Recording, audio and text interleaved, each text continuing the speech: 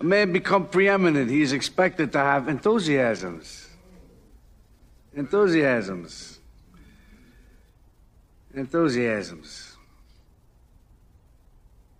What are mine? What draws my admiration? What is that which gives me joy? James. Music. Baseball.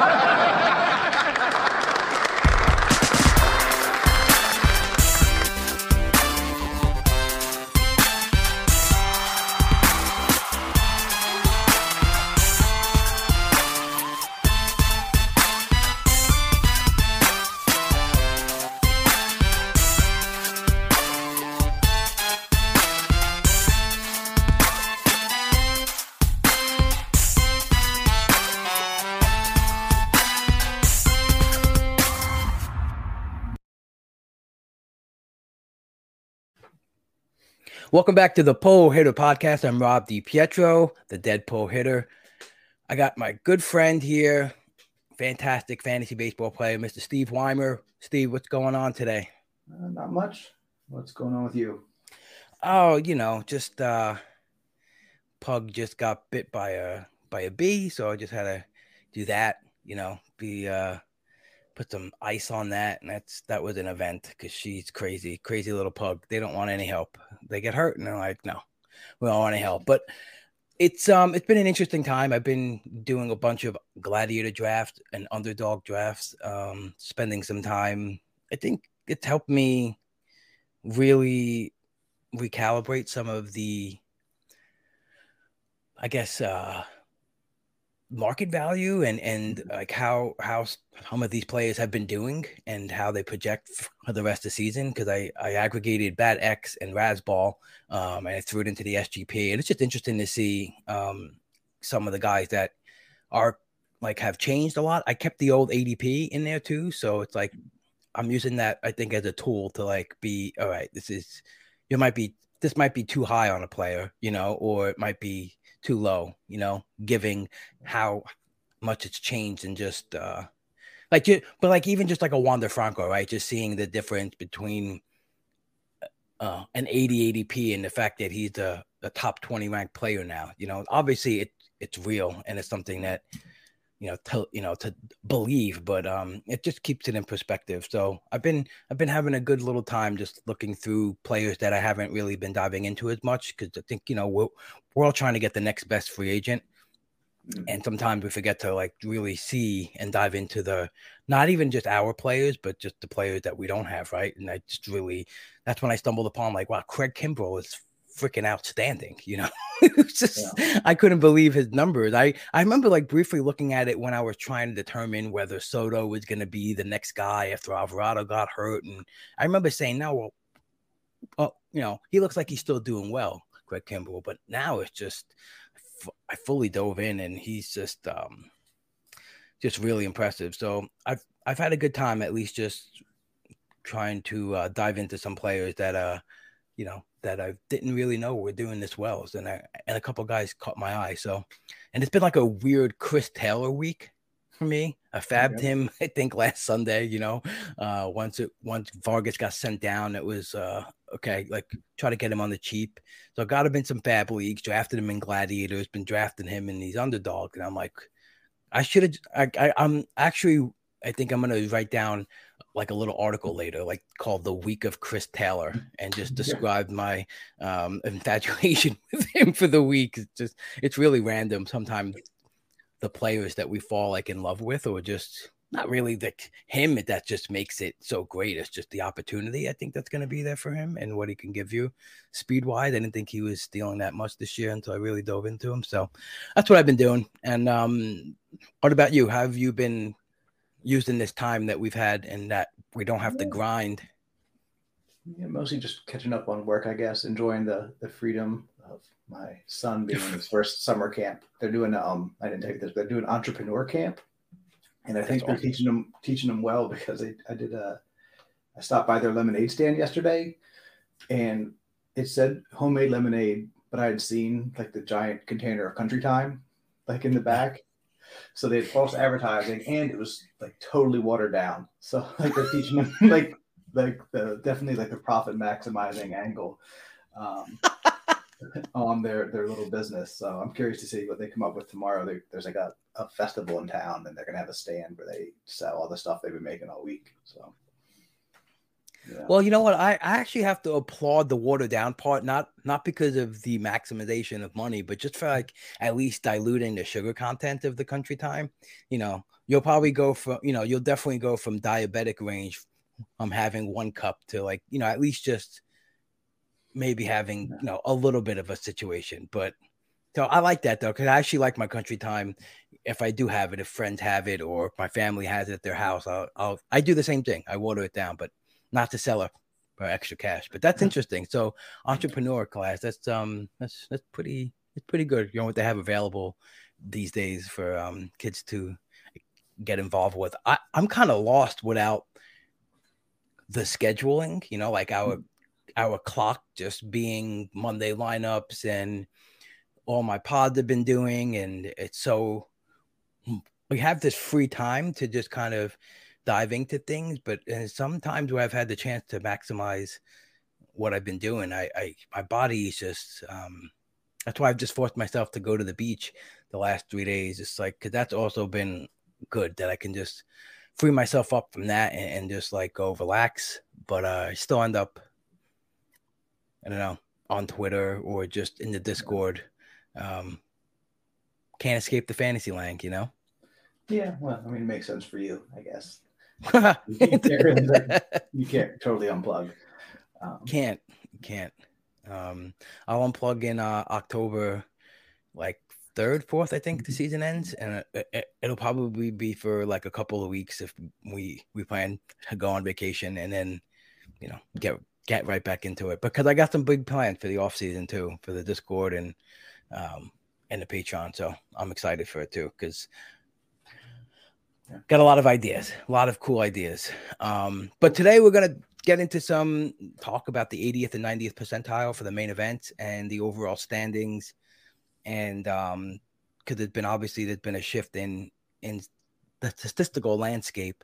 So I figured it'd be cool if we go over some of the changes so far and some of the possible end of season numbers that we might see as for the 80th and 90th percentiles, and maybe why those things are, actually happening. So what was the first thing that came across your mind when you kind of like thought a look at it?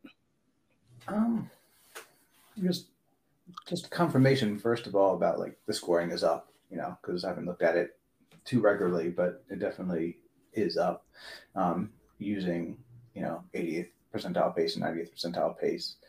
But then like within the categories, if you look a little more closely, like the steals are up a ton, which is crazy. It's like 148%. So first of all, like I don't know how. So we're like what's it called? Extrapolating from now, right? 55.5% of the season. So I'm not sure exactly how accurate that'll be, if that at the end, if the pace will continue or in some stats, or if it'll go down a little bit.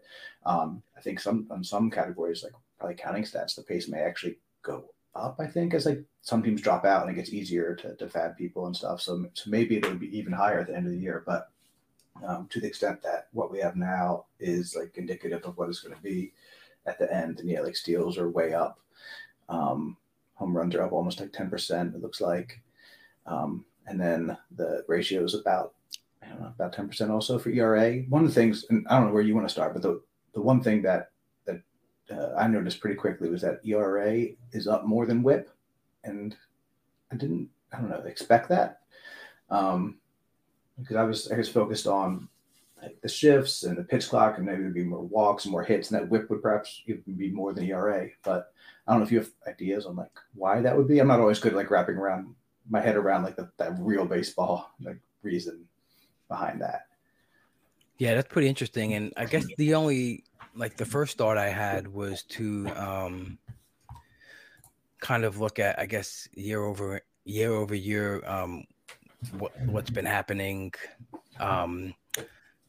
with like walks, I guess, because I guess my first thought was, how is the pitch clock affecting pitchers? Are there more walks? And I think it's the overall. It's just the same. It's just up 0.3% from last year, right? From 22. No, sorry, 8.2% walk rate to 8.6%. Yep, that's what I see. So that's what, a 5% increase. Like in terms like 5% of last year, it's that much higher. So that Right. seems somewhat significant. It's higher than the whip, overall increase. So that's interesting that more of it's coming from walks than from hits. From the a bit like the shift ban and stuff like that, right? Yeah. It's just you think it'd be more from the extra base hits, and I mean just base hits opening up, and yeah, that's interesting. Yeah, because the whip is 1.27 last year to 1.31, and the 1.31 and even the walk percentage is kind of just right back to what 2021 was. It's pretty close. In 2021 with 8.7% walk and 1.3 whip. So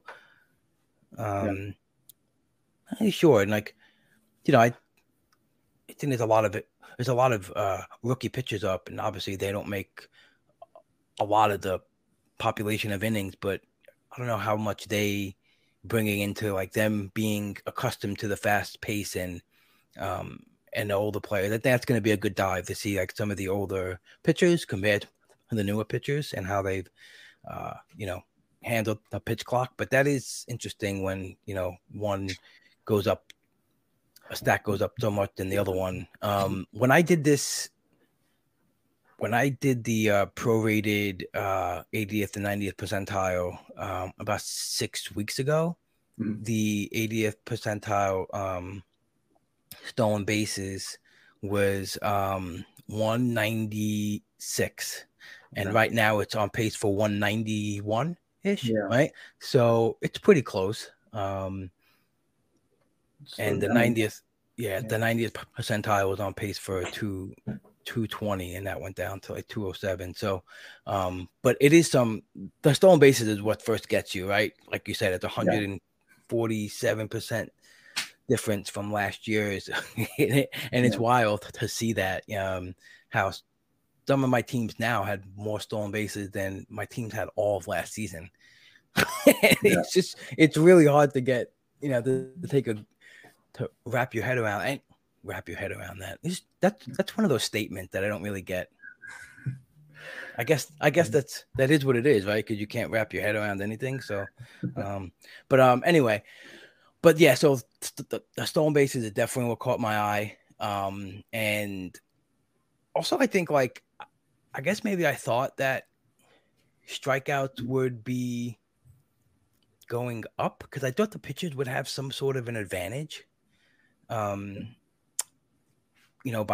using the pitch clock, because it's like they're the ones who can kind of control it, right? Like on a real baseball sense, but not really up too much, right? No, 1% higher, and that's probably about what it's been. I've got on my sheet like going back to 2018, and there's a little dip from 2020 to 21, but who cares about 2020? And it's overall, just been going up. For the most part, little hiccups along the way, but the overall strikeout trend is up. Yeah, who cares about 2020? 2020 wants you to take that back, right? They don't like that statement. But yeah, I don't know what other big reasons would make that whip so much different than the ERA. I was trying to think about that. Like you said, on just a real baseball sense, like what could be causing that big difference. But it's definitely interesting to see the main event landscape, especially like in the and like how it's correlated to some of the stuff that we're looking at now. But what other numbers did you like kind of jumped out to you in terms of like I guess the plate appearance stuff or anything like that, or league percentages? Yeah, so a couple things. So you had mentioned like 2021, I think on walk rate, and I don't know if this is helpful or not, but I've been struggling all year about like what to do with SGP, and it doesn't matter too much. Like I think you guys said on launch angle, like within season, but if you're doing like second half gladiators and stuff like that. But this season to me is like most similar to 2021. I think like that's what I'm using. as SGP is starting from that as a base, and then home runs are not quite as high, so that you have to make a few adjustments. But that's like what the overall offensive environment is the closest to, I think. So my thought is, and I haven't really like I'm not doing any drafts right now, so I didn't like think this all the way through. But I think you'd be better served just using, if you didn't want to go and look in detail and calculate new SGP, just using like 2021 is probably better than 2022. So that's one thing to see. I was looking at like where it's similar and what it's most similar to. So home runs aren't as up as much as runs, right? So I guess that's some indication that the shift stuff is working, if I'm looking at this right. No, sorry. Home run rate. I got it in a few different ways. Sorry. So home run per 9 is up 8%.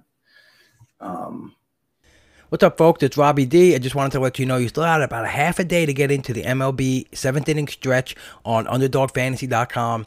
And if you just want to get in at the second half best ball tournament called the 7th inning stretch, you can head on over to Underdog.com, put in the promo code PULLHITTER, and they double your initial deposit up to $100. It pays $150K in total prizes, $30K to the overall leader. It's only $7 to enter.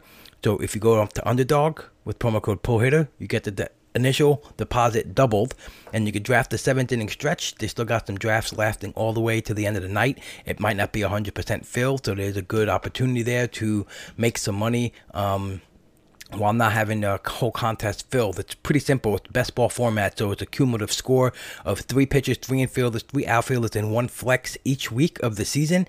You draft 20 players total. There's no in-season management at all. You just draft your team and go. And so go check it out and see if you like it. Just a reminder to also head over to the Pull Hitter Patreon if you want to come check that out. Got a lot of nice stuff going over there. You get access to a Discord with any membership, and it's really been such a huge value for everyone who's joined it, and especially for me. I've learned a lot from so many people. We're just talking about fantasy baseball all day long. We have several threads to talk about, and it's really so much fun. You get a free trial right now for a week into the $5 entry tier. You get my lineup pod. You get my daily pod where I'm recapping the box scores. You get into 2 launch angles that we do behind the paywall every other week that you can't get publicly. And it's a lot of fun. And I think it provides a lot of value. So come check that out, and I'll be waiting for you. And we're going to really grind our butts off to finish the year strong and make sure everyone has the best chance of winning this fantasy baseball season. I don't know. What is the best way to think about it? Because I've got it by game and I've got it by plate appearance. And that's like, I've been going back and forth because they're slightly different on some of those. I'm so used to looking at plate appearance, for fantasy stuff like that. Yeah. But it actually comes out a little bit different. If you look at it by plate appearance, I'll stick with that. Then home runs are up, 7%? And runs per plate appearance, 5.6%. So I was backwards on that. So it is accounting for more than its fair share of the increase in scoring, right? So maybe that's a sign like that the ball is the bigger factor, that the shift isn't doing as much in terms of increasing scoring, right? Because like I said, home runs up. Because home runs are up, yeah. right? Yeah. Interesting. And I know some people had a theory on that, like home runs going down because like players would be like, oh, there's a hole now that's available, like to me. But I think a lot of that was limited to like the pulled ground ball still being, a second baseman can still field, very, very well, as a major league. I think just those the short right center fielders was probably, I think, my eyes, like the biggest. Okay, that's not there anymore, but that's not really an easy spot, and I think a lot of those too that were going there were just like a ground ball that happened to sneak through the already 3 players they had there. And he was like, oh, I got this one. Don't worry about it, guys. I'll back you guys up. It's like there's some line drives, like I think that fall into that pocket, but that's like a really different shot off the bat. So that's interesting. So home run per plate appearance or per game, I guess what is the best way to look at that? I guess you want to see how effective guys are doing on a per plate appearance basis, right? Yeah, I guess one difference would be if there's more pitch hitting and more platoons and stuff like that, then maybe Right, and that's So kind the plate of appearances might be a little bit misleading, but probably like for fantasy purposes, I don't know if any of that matters too much. That the difference is big enough to make a practical impact on your fantasy game. But I just found it interesting that it does. There is a bit of a disconnect that home run per game is up more than, and not like a tiny bit, a couple percent more than home runs per plate appearance. I guess that makes sense with all the like mid game. Rocco Baldelli is influencing it all by himself. Every time Gallo comes in the third inning and hit the home run, he's screwing everything up. And it feels like in Julian too. I mean, he either gets a home run and then he's pinch hit for, or like he comes in and that's when he gets his home run. At least all of his homers are on my bench because I can't understand when to use him. I don't understand that either, because to me, I get the whole platoon thing and I get the whole lefty righty. I understand how that worked, but I just don't understand too how to go against someone who may be locked in that day. Like maybe the home run came because he was locked in and not fucking facing an opposite handedness, right? Like I don't know. I have so many, because I know so many teams use technology to determine like, you know, how this guy's heart rate is this day, and like should he get a day off? Like those things are real. Like all those things are being measured daily for these players, and there's so much that goes behind that we don't know, that determines who's like, maybe it's not just a lefty righty thing on certain days, or a reason why a relief pitcher comes in. There's so many other variables that we don't know about. But like to me, when someone hit the home run in like 2 plate appearances, and like I remember the one game I watched Julian, he was locked in. He just had the best of this pitcher, but he just looked like he was in a good spot, like up at the plate. And just to switch that out so early just drives me nuts sometimes. Like, and like, that's not being fully biased towards my team. Like, oh, this is hurting my fantasy. This is hurting my draft champion at 76 points. You know, it's like, no, it's just looking at it at a broad view. And sometimes the level of player that they get replaced with is just like, what are we doing here? Yeah. Like, what are we doing? I don't know. I'm torn on it too, because like some of the moves, just like you said, just look weird or stupid, if you want to say that. But then, you know, on the other hand, they have data that, and they're presumably taking into account some stuff that we're not aware of. So like giving them the benefit of the doubt, but there's a limit of like how far I can do that and really think, you know, that there's a sound reason for this. Like even like, the Twins are the worst example, but there's got to be some quantitative value to not using up your bench in the second inning, right? Like, so they should have numbers on the chances of someone getting injured in that game. And I guess they've factored that in where, you know, where you're going to have to use someone out of position or something like that. Like the odds that you have 2 injuries after the third inning when you've already depleted your bench or something like that. Right. I guess that's also too goes to the team stressing like multi-eligibility for fantasy. I used the wrong word. Just being able to play multiple spots, you know, it just makes you more valuable. I think it'll keep you in the game longer, but I think it's being more valuable to teams as well to be able to go out and play several different spots and make your team more flexible, you know. Pretty soon, maybe in 30 years, everyone's going to be a switch hitter and everyone's going to play every position. And it's just going to be like the same player. Even though it's some interesting stuff. I was just diving into some stuff like earlier today. I didn't go fully into it. Like Tom Tango was just putting out about, you know, why maybe switch hitters perform differently, because they have different, you know, they have all the bat paths and the bat speed. And it's like, oh, it's going to be out there. Put it out there, man. But then I'm like, it's going to like alter my, you know, I wouldn't know how to add it into, you know, obviously, like how did that go into SGP and evaluating players? But I don't want it now, like mid-season, because I don't want to spend countless hours looking at that and be like, oh, this is interesting. And then just, I don't know. I don't need an extra layer of data right now in my life.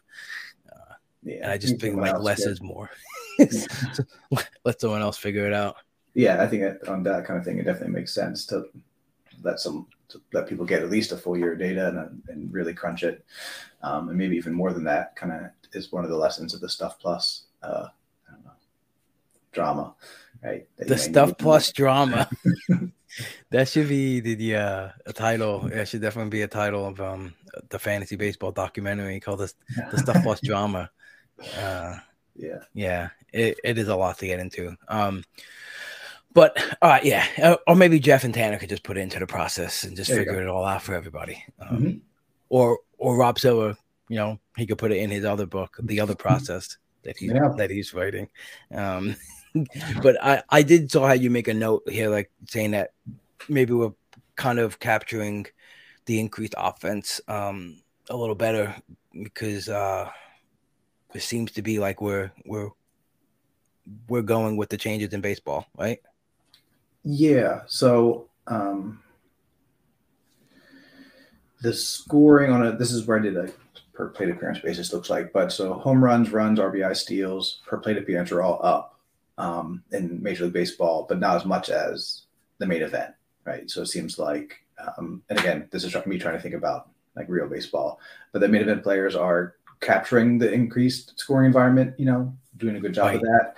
And part of that might just be that it's concentrated, that the increase in runs and homers and steals isn't like spread evenly throughout the player pool. That's the best players and the ones that are on fantasy teams that are getting a little bit more than their share of that. So I thought like that was interesting on the hitting side, but then on the pitching side, we're also as main event managers absorbing more than like our fair share of the increased scoring. So like ERA in baseball, Major League Baseball is up 8.3%, but in the main event, the 80th percentile is up 9.9 and the 90th percentile is up 11.9 as compared to last year. So there's probably a few different reasons for that. The same thing kind of holds for WHIP, that fantasy's WHIP is up a greater proportion than baseball.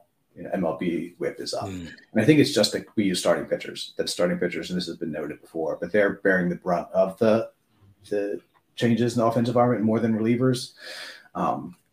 So starting pitching ERA is up 9.1%, and relievers are up 6.2%.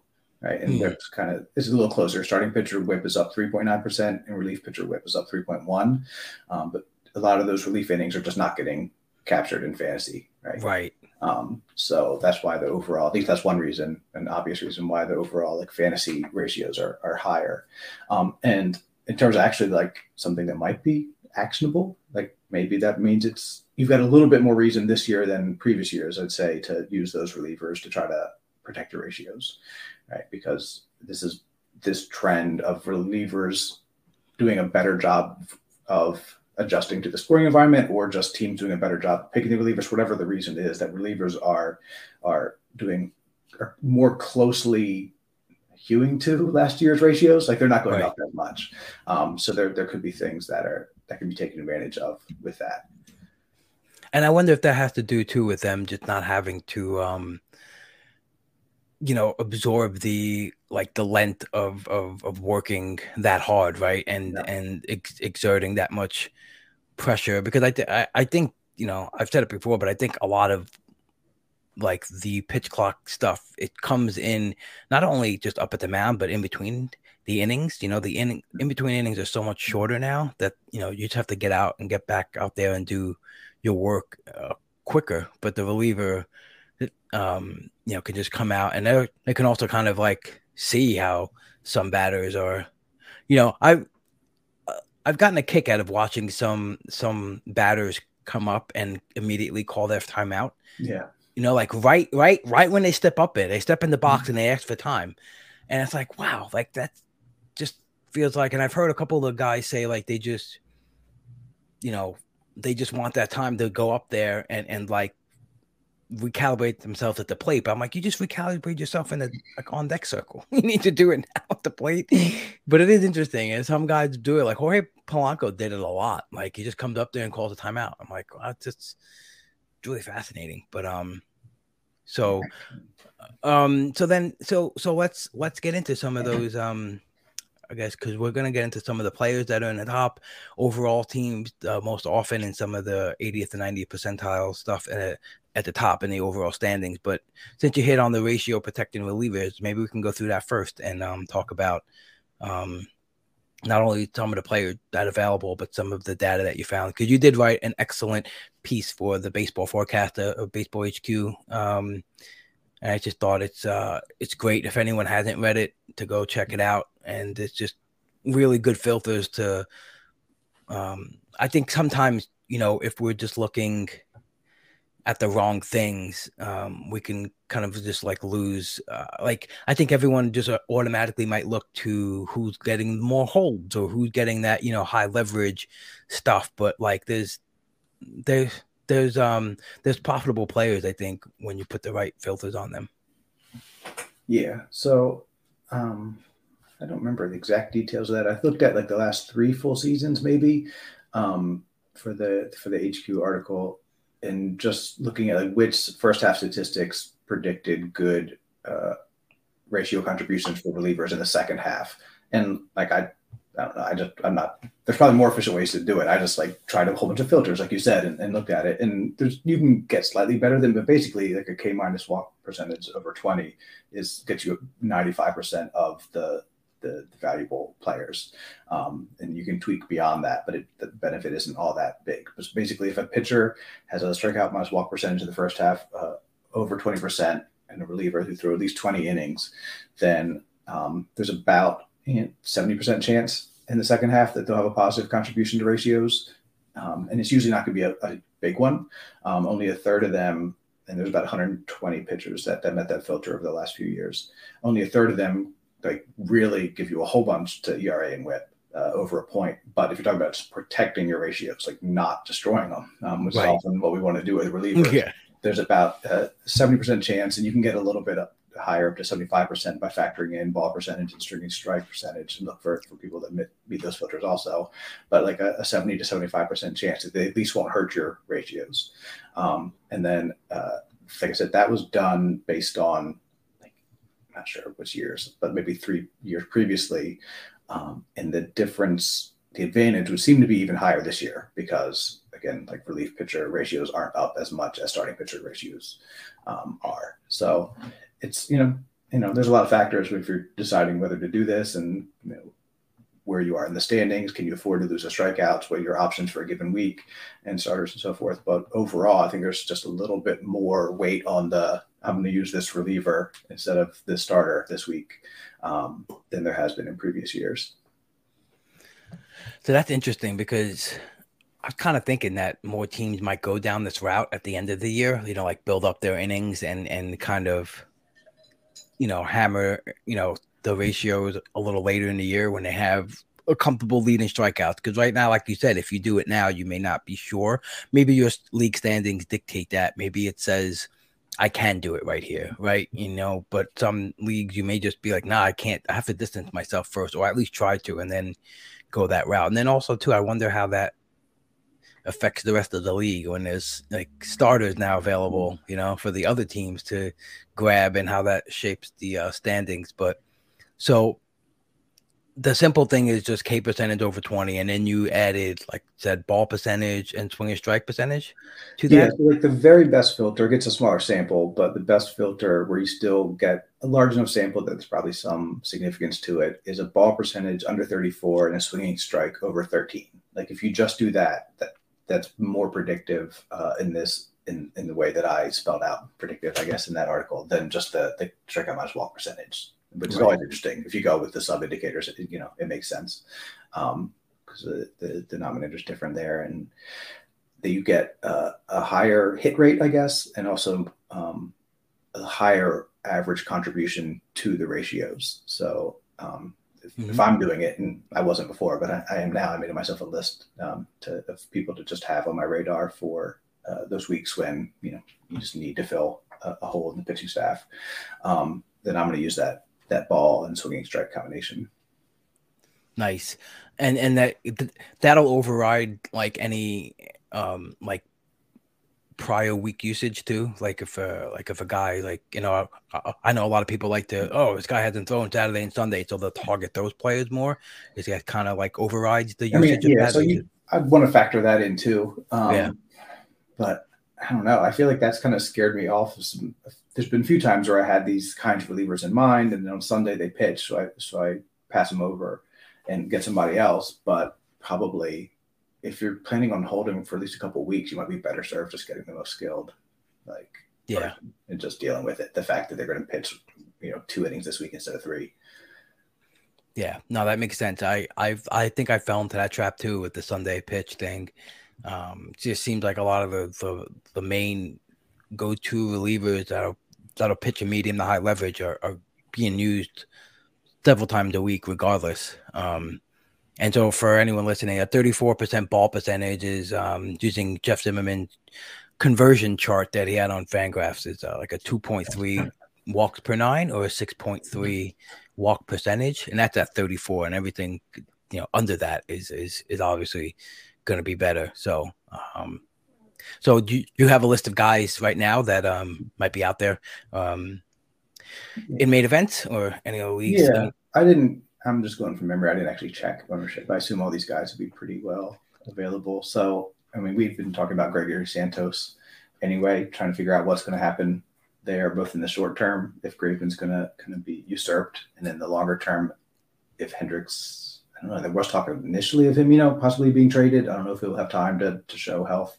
and do that, but Santos is on the list. So is Keenan Middleton, Tanner Scott, Matt Strom, Robert Stevenson, who I remember drafting a whole bunch in years previous, TCs, and then a couple like maybe more bulk guys with Trevor Richards and Nick Pivetta. If you think they're going to keep getting those 3 inning outings or whatever it is, then obviously the impact on ratios is potentially larger, but they all meet that filter as well. And then there's like some closers that do too that just don't really matter for practical purposes because you're starting them anyway. And also Eli Morgan, but I don't trust Eli Morgan. He was my ratio protecting reliever last year in a couple of DCs, and I just had the worst luck on when I used him. I think he gave me like an 8 ERA or something. And so like you'll in the back half of your DCs, like when you're getting some, is it more for like speculating on them possibly getting saves too, or you're targeting the guys strictly for this reason? Yeah, so if the skills are comparable, then like I put the top of the list to talk about, but also for probably the top of the list, if I were going to add them, I'd put like Santos and Scott, and I need to check in again. But the people that based on my recent memory, maybe have a little bit more of a chance of picking up those saves. So like Santos is, for obvious reasons, Puck was faltering, but I think he's got the last couple again. So I've been pretty checked out of the last week. So yeah, I don't actually remember. It seems so long ago too, right? Yeah. Like Sunday feels like so long ago. Yeah. Oh man. Yeah. So Gregory Santos is 13% owned in the main event. I picked him up in one main event in one of my auction leagues this Sunday. Kenyon Middleton is 2% owned. Same team there, and I think like the thinking was too that like Middleton was getting in some spots to improve his trade value too, because he's a free agent, and obviously even Liam Hendricks has a chance to be moved. I think that's what makes Santos so attractive as well. On top of Kendall Graveman also not pitching well, and he could be on the move as well. Like if they were smart, they would just get rid of anyone who has value on that team. Trevor Richards he's 21% owned in the mains. He's been really good. He's been getting some spot starts. I wish he was the second guy in line with those. Like if he was bulking 3-4 innings after an opener, I think he'd be way more owned. His skills have been through the roof. He's got like an 80% swing and strike rate. His changeup is just lethal.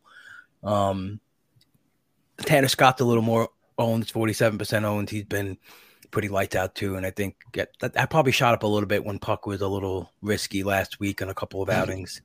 And Nicky P, he's up to 91% owned. Oh, wow. I think, yeah. I missed my chance on him then. You missed your chance. That's it. I mean, it's so funny. enough DCs. I was just gonna say our ownership of Nick Pivetta is already high enough. Like adding him in fab leagues is just, it's just like, okay, I don't need to do it if he's available there, and it's a clear upgrade to the team. But and they have said they liked him in this role and they're gonna keep him there. So that's cool. Yeah, I think there's a couple of teams that I'm gonna shift to this strategy at some point. Only, we'll get to it. We'll talk about one of my main event teams, but I'm going to need saves. And at least at this point, I can try to capture some saves with some of these guys and also, do good things in the ratio department as well. Yeah. So I'm going to ask you a question. Like maybe you can handle this better than I do. Okay. So the problem I face with those kind of pitchers, and I do think they have value, but it's tends to be like in a larger picture, like, right. So season long, we'll probably have good ratios. And if you look at a group of them together, then on the aggregate, they're going to have good ratios. But in any given week, they can hurt you. It's less likely kind of by just the numbers that we've seen, but I have trouble holding them, so it seems like if you're going to do it, like, do you need to commit? Like, okay, this pitcher, I think is going to get, 3 saves, random ancillary saves by the end of the season with good ratios. And on one hand, she's like, okay, so I have good reason just to hold him, keep him in my lineup and not think about it for a bit. And I'll probably get those. But on the other hand, it gets to be Sunday and you might have someone who projects like pretty well, a free agent pitcher who projects pretty well for that week. And then you cut bait on the guy. Does it take for me, it takes a level of commitment that I usually don't have. Like I end up just looking at whatever looks best this week rather than taking a longer view of it and be like, I'm just going to hold this guy for 2 months. Yeah, I think there's a lot to go into that. I think you're touching on a subject that probably could be definitely spoken about a little more in length. I had this thing with Yainer Cano early in the season. He was really lights out, and I kept him in my lineup for a month, I think. And he picked me up, I think, a couple of I may have gotten like 3 saves from him. But then there was a point where I looked back and I was like, I'm like, there's better relievers out on the wire, like you said, like he hit a little bit of a lull with like he started to get hit a lot more. And again, right now his overall numbers look great, but there was a stretch where he started to get a hit a lot more. He started to look a little more human per se, and that I look back and I said, well, he might not be the best kind of guy that could pick up ancillary saves and get good ratios with, right now. So then it's just like, all right, so you got to start over, just drop that guy. I guess that's the thing. You got to be constantly assessing it. Because, all right, so like in June he had a 11% K rate and 11% walk rate. But the month outside of that, he was lights out. But I think that was probably the last time I had him in the lineup, like the first 2 weeks of June. I was like, oh, wait a minute. Like, it's good. And then, obviously you don't know if this is just a blip in the radar and that's going to correct itself, if it's just some normal variance, that's happening there. But I guess I don't know. I find myself constantly looking at the last 2 weeks of leverage for each team, not like overall, just to try to see if anything has changed, right? Because maybe that's the thing. Maybe it's more like a middle relief stream instead of just keeping one guy, right? But I don't know, because Hano made up for like a third of my saves in that league with the 3 he got me. So I don't know. It's just it's pretty interesting. Yeah, I mean, but that's a good question. I think that might be a good dive to do in the off season. Man, I keep getting texts from everyone. Oh, you drafting tonight? I'm just no one knows I'm in the draft because I'm drafting. It's not an alias, but Jim Ferrari is a is a partner of mine, and so it's under his name. So people feel funny when I texted Zach Waxman a couple of nights ago in the middle of draft. Oh, nice wraparound. And he was like, huh? And he's like, where are you? You know? And I think he didn't answer me for like 40 minutes because he was probably trying to figure out how the fuck I figured it out. But I thought that was funny. But anyway. All right. So do you want to get into first the players that are common in the top 20, top 10 or 20 overall teams, and then we'll get into some of the numbers behind that, like some of the teams that are in the top 10. I thought it's like each category I thought was interesting. Some of the, like how much of the percentage of one category do teams have in the top 10? Like some of them are really low, or some categories are really consistent with, like, each good team is doing well in these categories. Do you want to do the players first? Either way. Yeah, all right. Let's do the players first, because I this is an interesting topic, because I remember when Tanner and Jeff brought it up when we did the podcast, our epic 4-hour podcast in the preseason. That it's he was talking about Aaron Judge, like, oh, everyone must have had Aaron Judge, and when he did the numbers, like, it was actually pretty low, the amount of teams that did have Aaron Judge on their team. So you would think the same thing about Acuna this year, but doesn't seem to be the story, at least off the top. Yeah. So the teams in the top 20 in the main event, 3 had Acuna, which is, more than you would expect, just like randomly, right? But not as many as you might expect, given, like, I think he's like far and away the number one player, right? 20 and 40 will do that. Yeah. He's on the Reds player rater $60 so far. Otani's second at 49. So, wow. But then I guess maybe that's a good juxtaposition, because Ohtani is the first round player that's on the most top 20 teams, with 6. So I don't know. I just put this together. I just think it's interesting, but I don't know if there is an element of that. Like with Judge last year, it was like, okay, what kind of player was drafting Judge? Yeah. Right? Why didn't they do better? So, like, what kind of player is drafting Ohtani? Obviously his stats are a big part of why they're up there. But if we think it's more than, if it's just stats, we'd expect Acuna to be number one. And this could just be random, and surely is to some extent. But I wonder if there is going to be like some kind of lesson there, like, they're not worried about collecting their utility, or they have confidence in their ability to, like, take advantage of the additional decision you have with him every week. Or the flexibility, like the other teams, with more multi-position guys, because they had Ohtani, and maybe that's part of why they're doing better. Like, so, I don't know the full answer, but I think it's an interesting question about, like, why he's the one that's up there, like, so much higher than any other first round player. No other first round player. I don't think I have the full list here, but was on 5 for sure, and I don't even think there was any that were on 4. That is interesting, and I love that when Tanner asked that question, that I remember that night, like, that still sticks to my head, like, and I think that's why Tanner is, like, really so insightful on things, because he thinks of things like that, like, who was the drafter that was drafting Judge, and maybe why did their team didn't do as well? Like, did they draft too much power, right? Or did they just power, like, oh, I like power type of team, or a team that just will draft more of the I guess the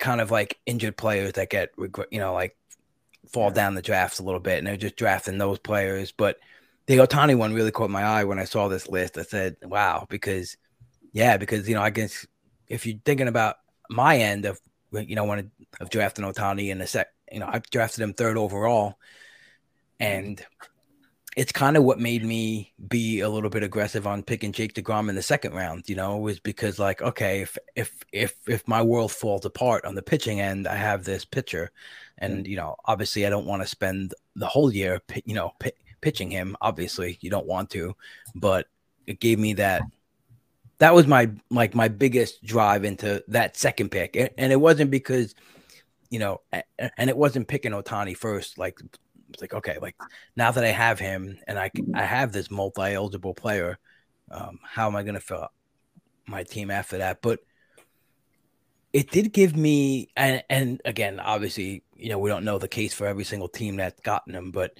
and I'm not in the top 10 or 20 with that team. I think I'm 35th with, but it made me less inclined to be forced myself to take X player here, like, I constantly, every round I needed a pitcher. I kept telling myself, like, I prefer a pitcher here. I prefer a pitcher here. And then I got like Dansby Swanson at its max, and I got Gleyber Torres at its max. Just like it let me kind of be less stressed out about having to find the pitcher. And I don't know if that's what, led to that team being better or not, but it's definitely an interesting case. Ohtani's just been fantastic, and it's interesting to see him, because a lot of these other plays that we'll get to, you kind of like, it's kind of real simple, like not simple, but like there's a reason why, maybe because they were drafted late or they were just picked up in fab. But Ohtani being this high, as being a first rounder is interesting. And Gausman, I guess that Gausman being on 7 teams in the top 20 is that's just like probably that SP 5 or 6 that's just spearheaded so many rotations, right? On the players, the teams that like drafted 2 or 3 bats first, and then Gausman was their SP1, right? That could probably be like a lot of the reason why. But Nathan Eovaldi, you also have here being on 6 teams in the top 20. That's just a 200 ADP pick, just really carrying your team so far, right? Given such a burst from your SP 4 or 5 on the season. Yeah, I think so. I think in general, I mean, I think you're a strong believer too in the importance and the value of good ratios. So I would say, like, if you can get ace ratios from someone late in the draft, I can't imagine a more valuable pick, right? I mean, ratios are the hardest thing to find, right? So if you can get it, even if it's like 3rd round with Gossman, but better yet, whatever Eovaldi was going at the end, like what, 8th or 9th round or something. I don't even know. Then yeah, that's a huge bonus. That's and probably that maybe you influenced a lot of people in your FTN draft guide article with seems that was the best article of the season for sure. I remember reading that and like kind of knowing that in your head, like how much the ratios dip off, but that kind of really stressed the importance of it to me. But whip is just like so overlooked, right? It's just so everyone's just kind of not really focused on it. It's like, oh, I need to make sure my whip is good. But then you got Braxton Garrett here on your list. That's a no-brainer. Like, probably if he wasn't drafted, he was definitely fabbed, or at least drafted and dropped after the one disaster start, right? And and picked up again because he's been really good. Yeah, I wonder if, and I don't know if there's too many like themes or lessons from this, and it'd be better to take a bigger look at the end of the season. But I was thinking of like, is one of them like what these teams are doing, picking up the players that there was good reason to value, but then were dropped, like Garrett and like Morel is on there. And I didn't take the time to go through. I don't even know how I'd go through and find out if these were drafted, if they fabbed them. But like, is that, part of the success here? Like there's 2 of the 20 that have Woo. So that's another like regret of mine, but just taking advantage of those opportunities in fab when someone, has a bad game and is dropped or makes or someone else makes a bad drop, and then like picking that up is another way to really get the most out of your resources. So you don't have to, pay the 300 for, the year you can get Woo, or you don't have to pay whatever it costs to get Morel the first time. You can, get him if he's dropped, because he was dropped, right? I don't have a Morel, but he was like up and then he was back down, right? He was, yeah. He was definitely dropped a little bit after that period of when he got sent back down. Mm-hmm. But it's interesting because I'm looking at Garrett. He had that bad start on May 3rd. And if I go to my fab sheet for May 7th, how many people dropped him? He was only dropped in 3 leagues after that start. So, and he was picked up immediately that next week by those 3 teams for as high as $62. So that didn't deter them. I guess that's kind of what you're saying, right? Maybe it's just capitalizing on bad drops, right? Yeah. Who else we got up here? Mitch Keller. That's another guy, like a really late pitcher that's been really good for multiple teams. Josh Naylor. Yeah, kind of anyone who waited for first base and got Naylor, or a corner guy, that's been really good. I think the guy that really piques my interest is JD Davis. Being on 5 teams, that's 5 teams in the top 20. That's pretty interesting, because he's one of the guys that when I was diving into some data here during drafts, for the Gladiator draft, I was really kind of like, actually, it started with the last fab before this Sunday, in my OC team that I share with Ryan Venancio. He was available, and he became available in our league, and he was 99% owned and available in our league, and he's like, "Oh, we gotta get JD Davis." I'm like, "Why? What's JD Davis doing?" He's pretty great profile so far. Nothing like, 10 homers doesn't really scream out like, "Oh, this guy's great," but everything under the hood looks pretty solid for JD Davis. And I guess I really didn't take a big peek into that until, I guess he had to have been playing well, right? Because he hasn't been getting platoons for the Giants, and that's pretty good in its own right. But I thought he was an interesting guy. He was off my radar. I think probably just the Giants thing. Lowered the playing time projections. We didn't really, stand out. I'm looking at my leagues, and Mike Mager got him in 2 of them. So part of why he's beating me in those 2 leagues. Mike Mager, yeah. Shout out to Mike. He's having a good guy. Year. Yeah.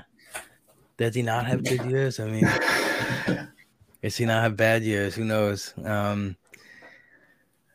else? Oh, let's talk about the rookie pitchers. You made a note of some of the rookie pitchers, and I thought that was interesting, because this may kind of be a little like, maybe some teams are doing the right thing by spending up for them.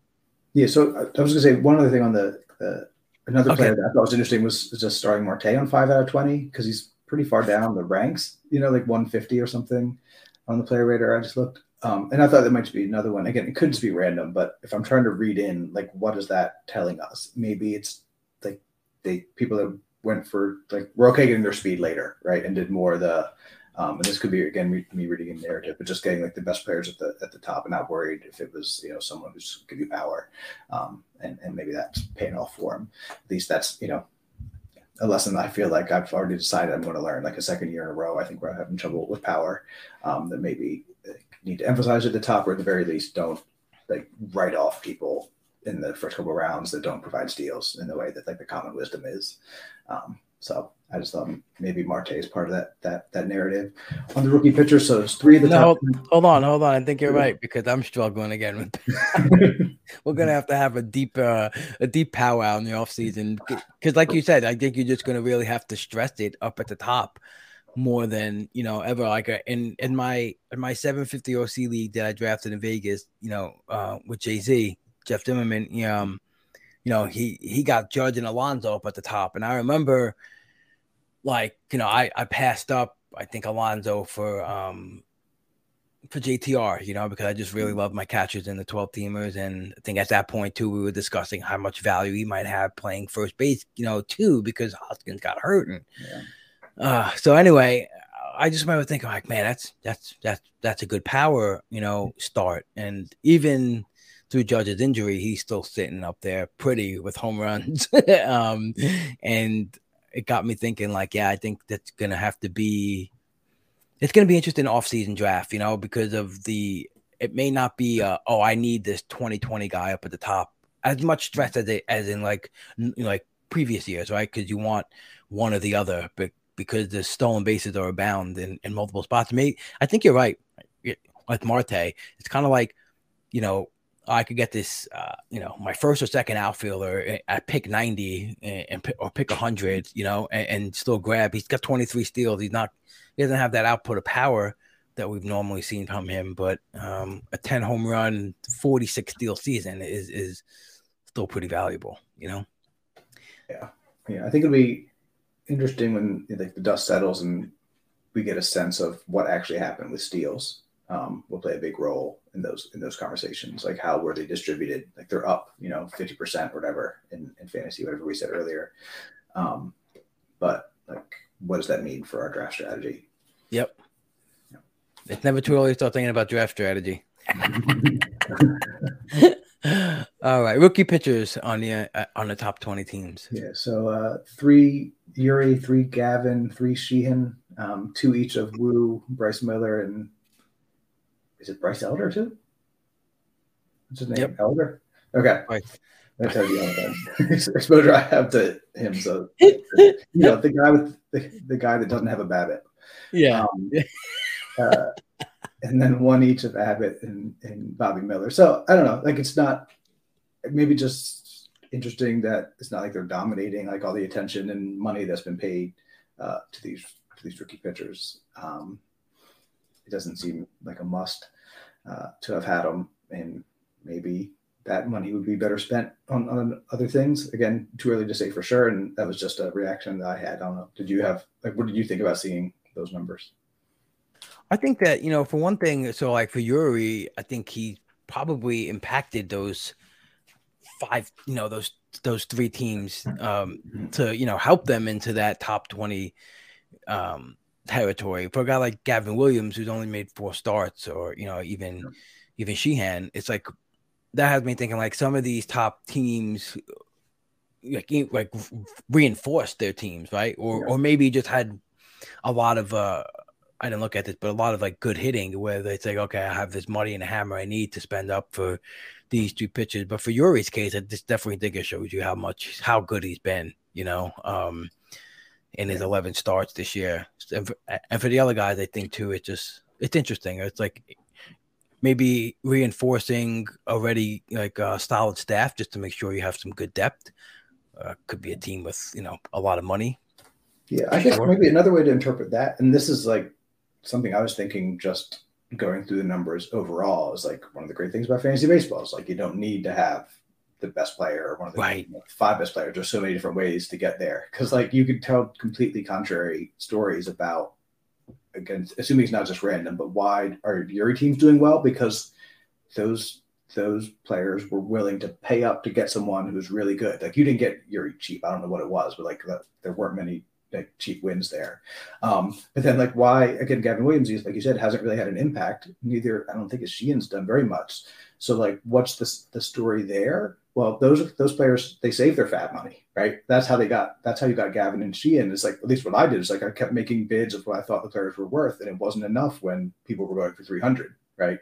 But then have the hammer, need to spend some of the money because there's no reason to have so much more than everyone else. And then I did get Gavin on the team, right? And I did get Sheehan, but the same kind of thought process, like where you're taking those shots in the range that Phil always talked about of like whatever 50 to 100 or something like that instead of like the 300. So it's like the exact opposite explanation. Like, so if you spend up to get the highly skilled rookie, then yeah, you can do great, but you can also do great by keeping the bids tempered and taking what comes to you a little bit later. Makes sense. And I know that's been your strategy. It's like, Steve, how do you keep winning the Weimer, the Steve Weimer award of the lowest bid? And you're like, just don't bid high. I'm like, okay, that's simple fucking enough, Rob. You should be able to follow that one. And you know what though? I mean, honestly, I think, and I don't know if it's just because I've been so much more in tune with like doing like pods, like multiple pods every day, and I've just been more in tune with playing time and everything more than normal. And also too, I've also spent in some cases, up for the Bryce Millers, so had some less money, but I felt more comfortable in doing that. And there's something so rewarding about getting the $1 or $2 player that just gives you exactly what you needed.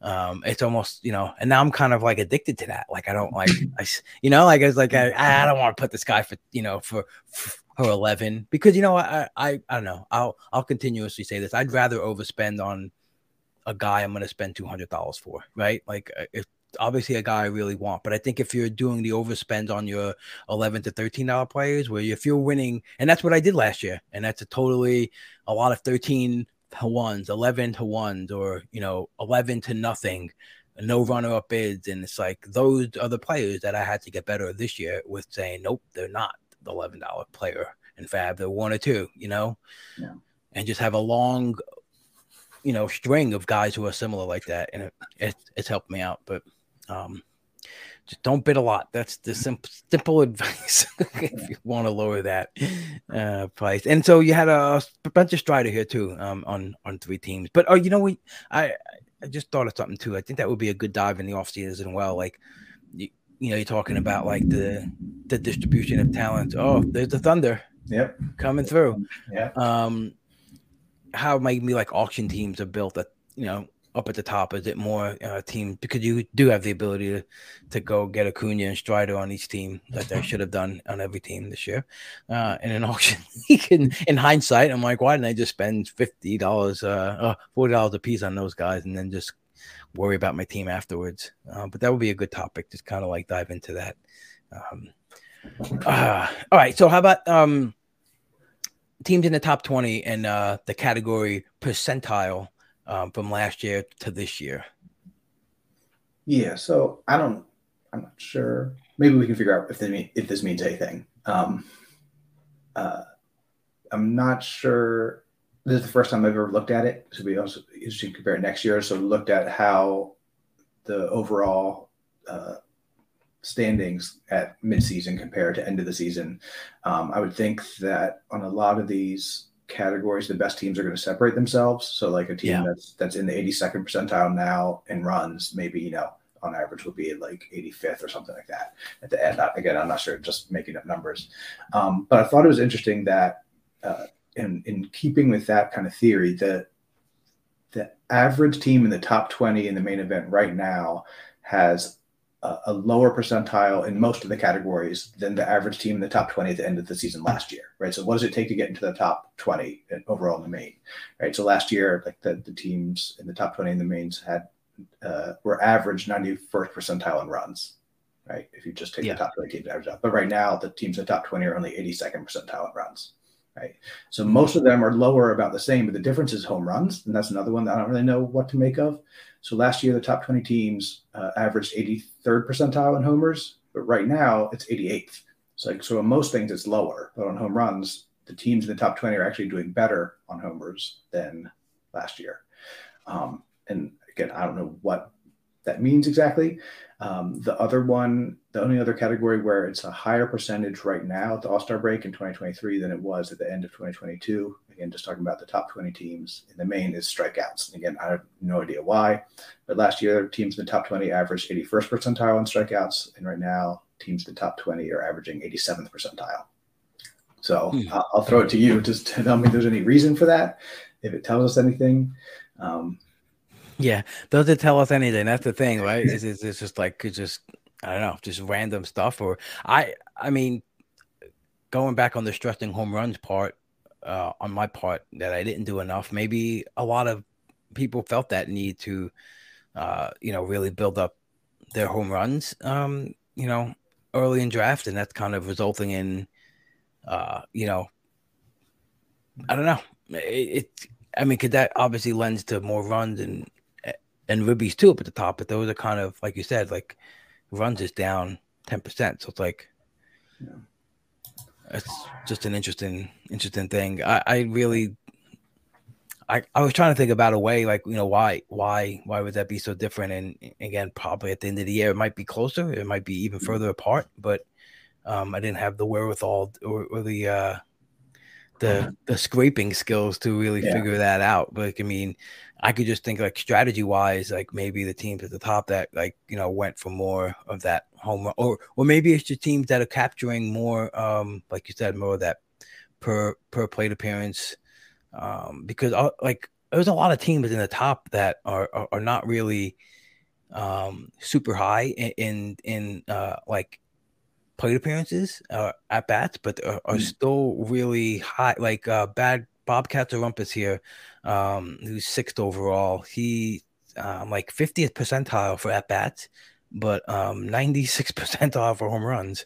And that just could be some random stuff. But there's a couple other teams in the top 2, like Greg Martin has a team like that as well, where he's getting such good per plate appearance, stats for home runs.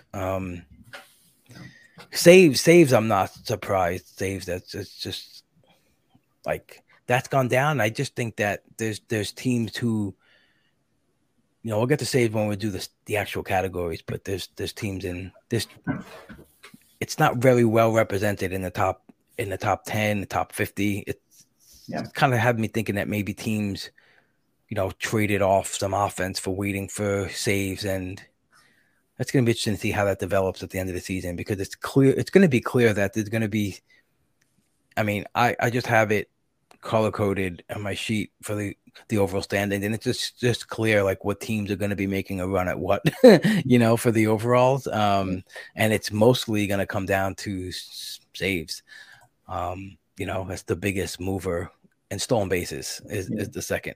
Do you think that your team that's in the 6th percentile in saves could make a move?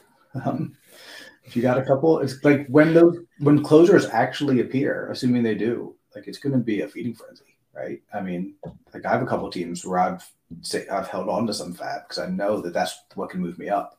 But I'm not the only one, so maybe there can't be a feeding frenzy with like really small, hungry sharks because like no one has a fab budget left. But to the extent that people are going to be doing calculations about like I need a closer, how much can I afford, to spend on this? How many more are there going to be? It's weird that there haven't been any, right? It's so weird. It's just really not. I mean, and I just like got tired of throwing a couple bucks here and there on players, like that are just. Yeah, so just to give some background context, I have a team that's 32nd overall, and I have the lowest category points percentage of any one single stat of anyone in the top 58. You have to get to team 59, who's Palsma in batting average. I know, right? Something bad that John Palsma has on his team. It's shocking. But so I have 5.85% save points in the overall, and it's just nuts. I'm shocked that I'm even anywhere near the top 100. I don't feel like that's logically, possible. I have Helsley on. That was a Helsley team, and my deep specs didn't work. Another thing that I'm gonna have to really dive into too. My late spec this year, and maybe that's just everyone. Maybe it's not just me, but they were just. I'm looking back. I'm like, why the hell would I pick this guy? And maybe that's just better served for just picking high upside players rather than safe specs. I don't know, maybe a rookie or just guys that they can blossom like offensively. But yeah, I have Helsley on that team. I have Justin Lawrence, who was like a pickup a month ago, and he's gotten me some saves. I just picked up Trevor May. He was staring me in the face in my league for 2 weeks. No one picked him up. 96% owned in the mains. And for 2 weeks, I'm looking at him and I'm looking at my save total, and I'm looking at him, and I'm looking at guy can't throw a strike. He's nerve-wracking to watch. Everyone, Jewett's and Recon are stay away from him. And I'm just like, but I need saves, and it's like I reluctantly finally spent $4 on him, and he got me a couple saves. So, I mean, I'm relying on Helsley coming back. I feel good on that team. Like I have some guys, I have good pitching, and my pitching is what's carrying that team. And I do have Ohtani being flexible.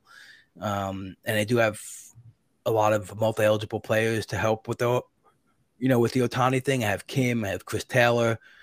So I'm set up that I can focus on saves, but who knows where they're going to come from, number one. And also in my actual league, I'm way behind.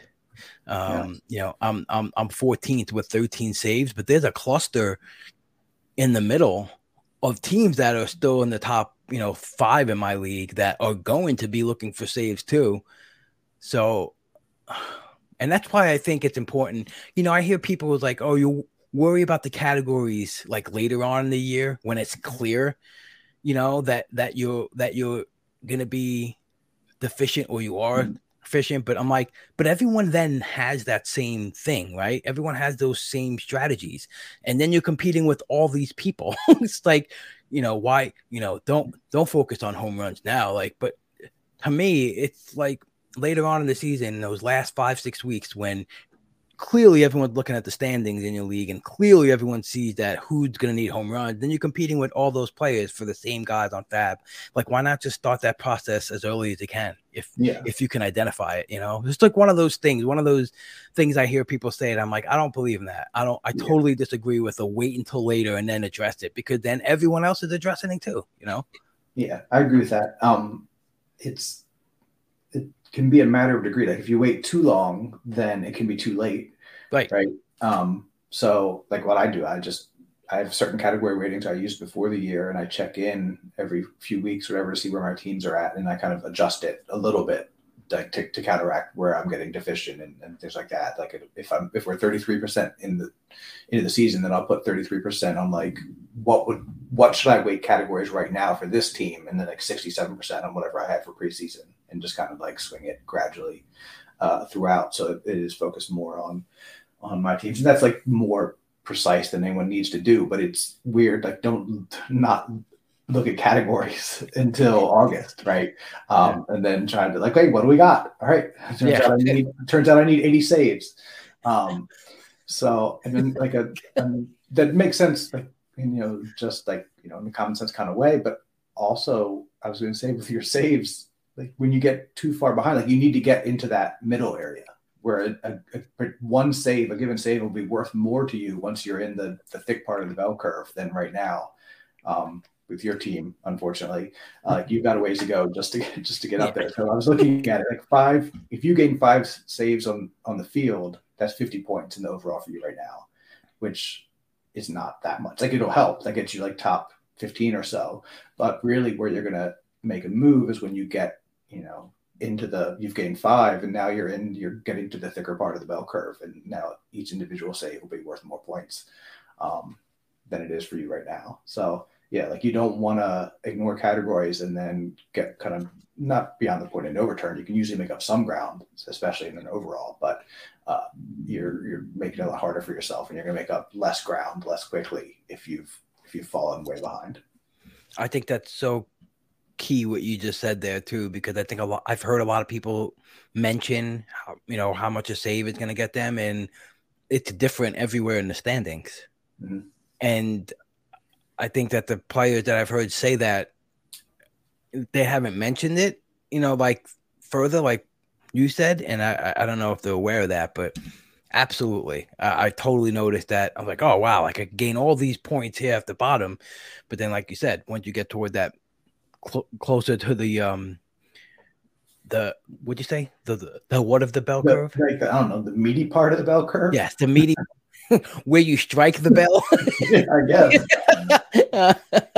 No, I don't know why you have a bell made out of flesh. But yeah, that's what we're going with. Yeah. So yeah, I don't know, but like so while we're on saves, I'll just throw out there. So like, there's 4 teams in the top 10 that are under 50, that have under 54% of this of save points, and there's 9 teams below 30% in the top 50, and that's by far like the most of any categories, and that's just like littered with teams in the top 25 that have 15%, 28%, 24%. And to me, like you said, like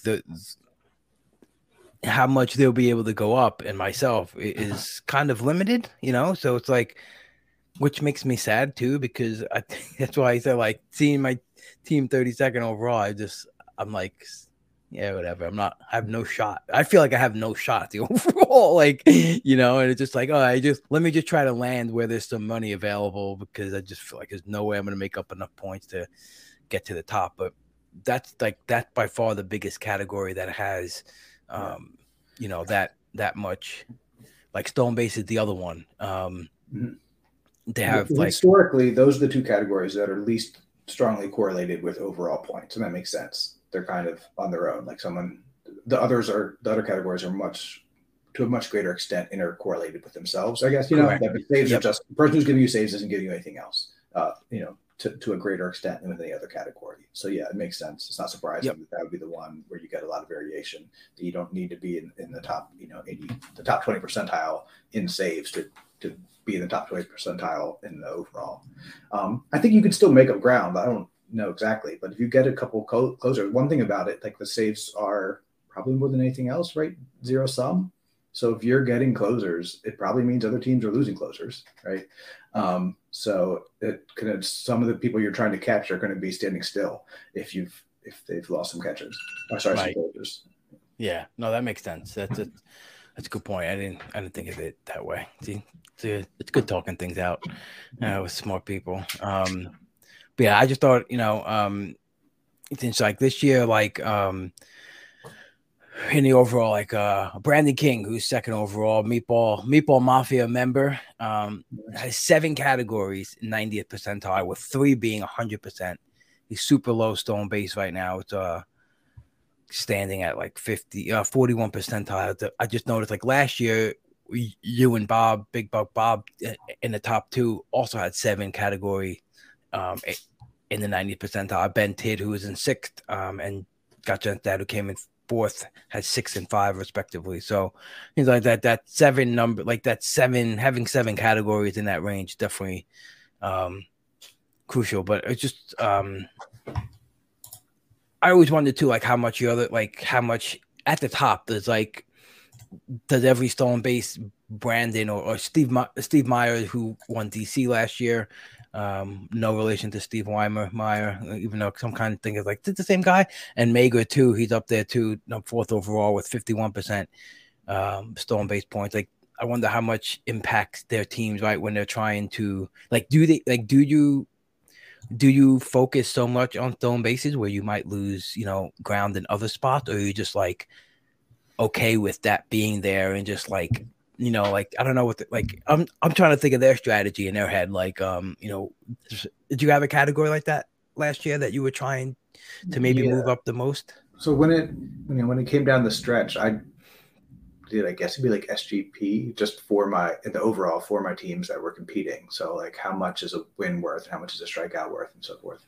And for me, like what it showed was just a win was just so much that like I just had to go for it, right? And it was kind of nice. It was kind of freeing, because like the ratio damage that a pitcher would have to do to outweigh if I gave him like a 0.2 chance at a win or something like that was just like it was massive. So you couldn't really expect that to happen.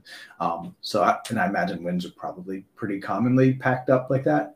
But at least last year for my teams, that's how it was, where each one was like a single win was like 40 to 80 points in the overall, I think, even, at the very end of the year.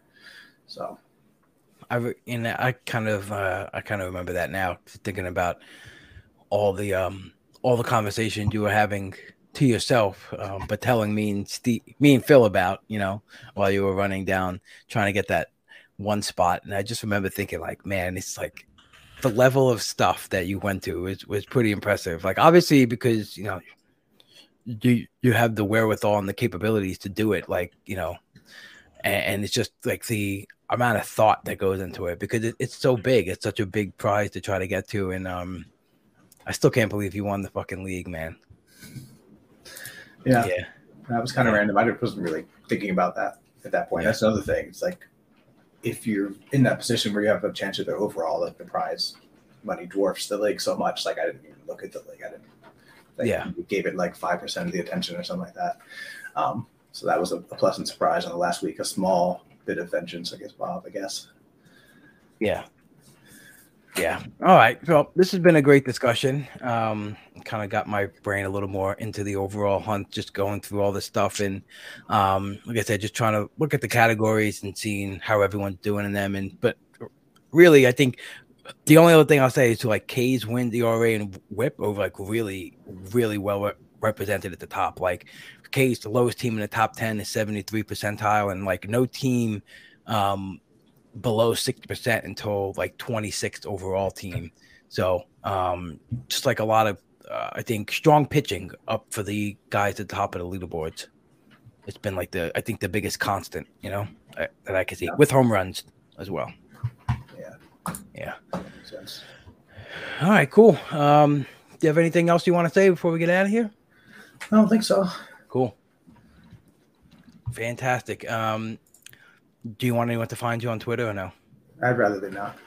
Okay. Don't find Steve on Twitter, but if he does happen to say something very smart, I'll retweet it anyway. So you could just follow me and you'll see that. But Steve, thanks for the chat, and hope you don't have your power knocked out today. Yeah, we'll see. All right. Everyone, thanks for tuning in to another episode of the Pull Hitter Podcast. Once again, if you want to come check out the Pull Hitter Podcast Patreon, head over to patreon.com and search Pull Hitter, and have 3 tiers available. You can actually sign up for a week right now, and you get access to that first $5 tier where you'll get probably anywhere between 5 and 8 pods per week. I do a daily podcast where I recap some of the under talked about, box score stars, guys that we can really make actionable moves on in Fab. And I do 2 lineup pods per week that kind of just dives into the platoon matchups ahead while we're setting our lineup for the weeks. And you get your 2 launch angle pods that we do every other week behind the paywall as well. And if you want to bump it up to the top tier, you get my $15 tier, you get my Fab article, the Fab notes, you get the podcast I do with Matt Modica, where we literally run through every single team's pitching depth and organizational depth and talk about the schedule ahead and what they've been doing recently, and the Fab stuff too. I put a lot of work into that, and I found some valuable stuff in there as well. So once again, thanks for tuning in, everyone, and we'll catch you on the next one.